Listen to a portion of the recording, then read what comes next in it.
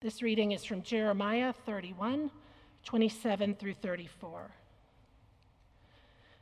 The days are surely coming, says the Lord, when I will sow the house of Israel and the house of Judah with the seeds of humans and the seeds of animals. And just as I have watched over them to pluck up and break down, to overthrow, destroy, and bring evil, so I will watch over them to build and to plant, says the Lord. In those days they shall no longer say, the parents have eaten sour grapes, and the children's teeth are set on edge. But all shall die for their own sins. The teeth of everyone who eats sour grapes shall be set on edge. The days are surely coming, says the Lord, when I will make a new covenant with the house of Israel and the house of Judah. It will not be like the covenant that I made with their ancestors when I took them by the hand to bring them out of the land of Egypt, a covenant that they broke, though I was their husband, says the Lord. But this is the covenant that I will make with the house of Israel after those days, says the Lord. I will put my law within them, and I will write it on their hearts, and I will be their God, and they shall be my people. No longer shall they teach one another or say to each other, know the Lord, for they shall all know me, from the least of them to the greatest, says the Lord.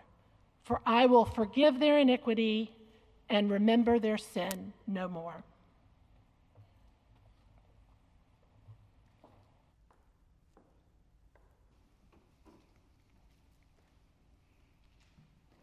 Our second scripture reading today comes from the letter of 2 Timothy, chapter 3, verse 14 through chapter 4, verse 5. Listen now to God's word that is to us and for us. But as for you, continue in what you have learned and firmly believed, knowing from whom you learned it, and how from childhood you have known the sacred writings that are able to instruct you for salvation through faith in Christ Jesus. All scripture is inspired by God and is useful for teaching, for reproof, for correction, and for training in righteousness, so that everyone who belongs to God may be proficient, equipped for every good work. In the presence of God and of Christ Jesus, who is to judge the living and the dead, and in view of his appearing and his kingdom, I solemnly urge you, proclaim the message, be persistent, whether the time is favorable or unfavorable. Convince, rebuke, and encourage with the utmost patience and teaching. For the time is coming when people will not put up with sound doctrine, but having itching ears, they will accumulate for themselves teachers to suit their own desires, and will turn away from listening to the truth and wander away to myths. As for you, always be sober, endure suffering, do the work of an evangelist, carry out your ministry fully. This is the word of God for the people of God. Thanks be to God. I vividly remember a book from my childhood titled All I Really Need to Know I Learned in Kindergarten. I'm hoping some of you all are familiar with this book too. I see some nods and smiles. This book was a staple in my home growing up. I have memories of it sitting prominently on the bookshelf of my childhood home, and my mom often likes to remind me of a picture she has with me as a preschooler cuddled up in a chair in our living room with this book about kindergarten resting nearby. What can I say? I've always liked to be prepared. Robert Fulghum is the author of this classic best-selling book, and in it he shares short reflections about life, the people, places, and things that fill our lives, as well as the experiences that make up our lives. At the very beginning of this book, he writes this: "All I really need to know about how to live and what to do and how to be, I learned in kindergarten. Wisdom was not at the top of the graduate school mountain, but there in the sand pile at Sunday school." The origins of this book are rooted in a personal goal for Fulgham. Each spring, he would write out a belief statement, his own credo. One year, as he was reflecting on what to write, he realized that he often found himself overthinking and overstating and overcomplicating his core thoughts, feelings, and beliefs. And so, he went back to the basics. And reflecting on what he remembers from his childhood, he wrote this statement: "These are some of the things I've learned. Share everything, play fair, don't hit people. Put things back where you found them, clean up your own mess, don't take things that aren't yours. Say you're sorry when you hurt somebody. Wash your hands before you eat. Flush. Warm cookies and cold milk are good for you. Live a balanced life. Learn some and think some, and draw and paint and sing and dance and play and work some every day. Take a nap every afternoon. When you go out into the world, watch out for traffic, hold hands and stick together. Wonder." Fulgham doesn't describe these things in his credo as simple necessarily, but instead he classifies them as elemental. These foundational ideas found in Fulgham's writing take us back to our own childhoods. He takes us back to the basics. The author of this letter we find in 2 Timothy takes us back to the basics too. "Continue in what you have learned and firmly believed," the author writes, "and how from childhood you have known the sacred writings that are able to instruct you for salvation through faith in Christ Jesus." The author of this letter is writing in a time of deep distress and consuming crisis. False teachers were rampant, and threats of heresy and persecution were imminent. And in the midst of such despair and uncertainty, the author sends words of encouragement to Timothy to trust in and believe in and be comforted by the scripture texts. I trust and believe and am comforted by the idea that these words are words of encouragement for us too. Scripture is a gift from God, and it can provide comfort in times of fear, hope in times of despair, and encouragement in times of uncertainty. So if we took some time to pause and use Fulgham's work as an inspiration, I wonder this: what are your Bible basics? What are the texts you remember from your childhood or texts you've recently discovered that remind you of who you are and whose you are? What are your go-to foundational elemental beliefs that you fall back on when times are favorable and when they are not? Scripture comforted Timothy, I would hope, and it's my hope that Scripture comforts us too. Scripture is indeed a gift from God and is to be used for the practical life of God's people, the lives of people throughout time and space. In this text in 2 Timothy, we also read that Scripture is inspired by God. God inspired can also be translated and interpreted as God breathed.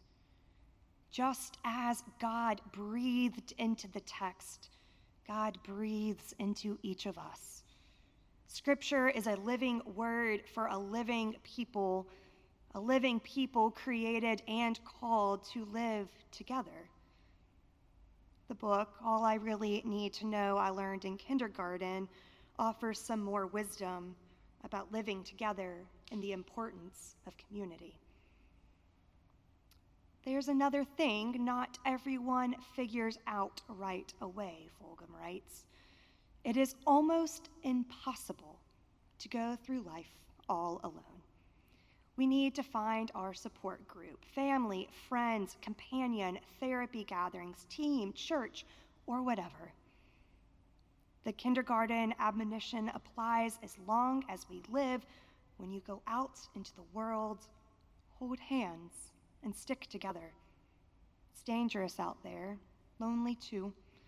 Everyone needs someone. Some assembly is always required. Like Fulgham, the author of this letter in 2 Timothy understands the importance of community too. Earlier in the letter, Timothy's mother and grandmother are mentioned as foundational people in his life and faith journey. The author writes to Timothy, I am reminded of your sincere faith, a faith that first was lived in your grandmother Lois and your mother Eunice, and now I am sure lives in you. The simple practice of letter writing also connects Timothy to the author. Scripture connects us to the people who teach us today and to our ancestors in the faith who continue to teach us through their legacy and the lessons they once taught and wrote. Continue in what you have learned and firmly believed, the author writes, knowing from whom you learned it, the author adds. Our faith tradition, rooted in Reformed beliefs, teaches us that Scripture is important. And remembering who the people are who taught us and nurtured us and guided us and journeyed with us is important too. Some scholars argue that the whom we read in this text is plural in the Greek. This serves to me as an encouragement for us to remember and give thanks for all the people who have taught us God's holy word, reminded us of God's presence, and encouraged us with God's promises. Our family members, friends, colleagues, classmates, Sunday school teachers, coaches, confirmation mentors, school teachers, and I hope Christian educators and pastors too, just to name a few. The people who have taught you and listened to you, loved you and affirmed you, held your questions with care, encouraged you to wonder, reminded you of your belovedness, helped you discern, journeyed alongside you when times were favorable and when they were not. If we have the chance, may we be inspired to thank these people while we can. If these people have gone before us to join the saints in heaven, may we thank God for their lives well lived. May we feel connected to them all the same. Scripture connected Timothy, I would hope, and it's my hope that Scripture connects us too. Being connected to others in the faith reminds us that we are a part of something so much bigger than ourselves. This assurance is life-giving in a world that often leads us away from the truth, causes us to wander away to myths, and provokes us to listen to things that only we want to hear. In a world of voices that claim to be true and authentic, one commentator reminds us that authentic authority comes from the experience and the insights of those who have lived their faith and shared it with the church. Assembling our communities together and sharing our faith with others also leads us into closer, fuller, and deeper communion with God, the God who works with and in and through the basics: water, wine, bread, basic people like you and me. the God who works among and around and within all of us and all of creation, the God who reminds us that our calling to love and serve is not necessarily simple, yet it is elemental. This text moves us from a place of reflection to a call to action. God speaks to us through Scripture and through people and calls us to share God's truth. Fulgham recognizes the challenges of sharing and living the truth. He writes, "I realized that I already know most of what's necessary to live a meaningful life. It isn't really all that complicated. I know it, and I have known it for a very long time. Living it, well, that's another matter, yes?" Living out God's call is not always as simple as we might hope it would be. At the end of this selection of texts today, Timothy is encouraged to carry out his ministry fully. And I also think that is a call to us too. Through the practice of reflecting on what we believe and remembering who has journeyed alongside each of us, we are able to discern how to live out our ministries fully. Responding to God's call can be a challenge, yet through the comfort of Scripture and the abiding presence of the communities that connect us, we respond, trusting in God's presence and God's promises. Scripture challenged Timothy, I would hope. And it is my hope that Scripture challenges us too. It is my hope that every time we encounter and engage with this comforting, connecting, challenging text throughout different times of our lives and with different communities, we will be changed. This living word speaks to us over and over and over again, reminding us of God's presence and God's promises. That, my friends, is the good news. May we now be encouraged to share this truth with a world that so desperately needs to hear it. Amen.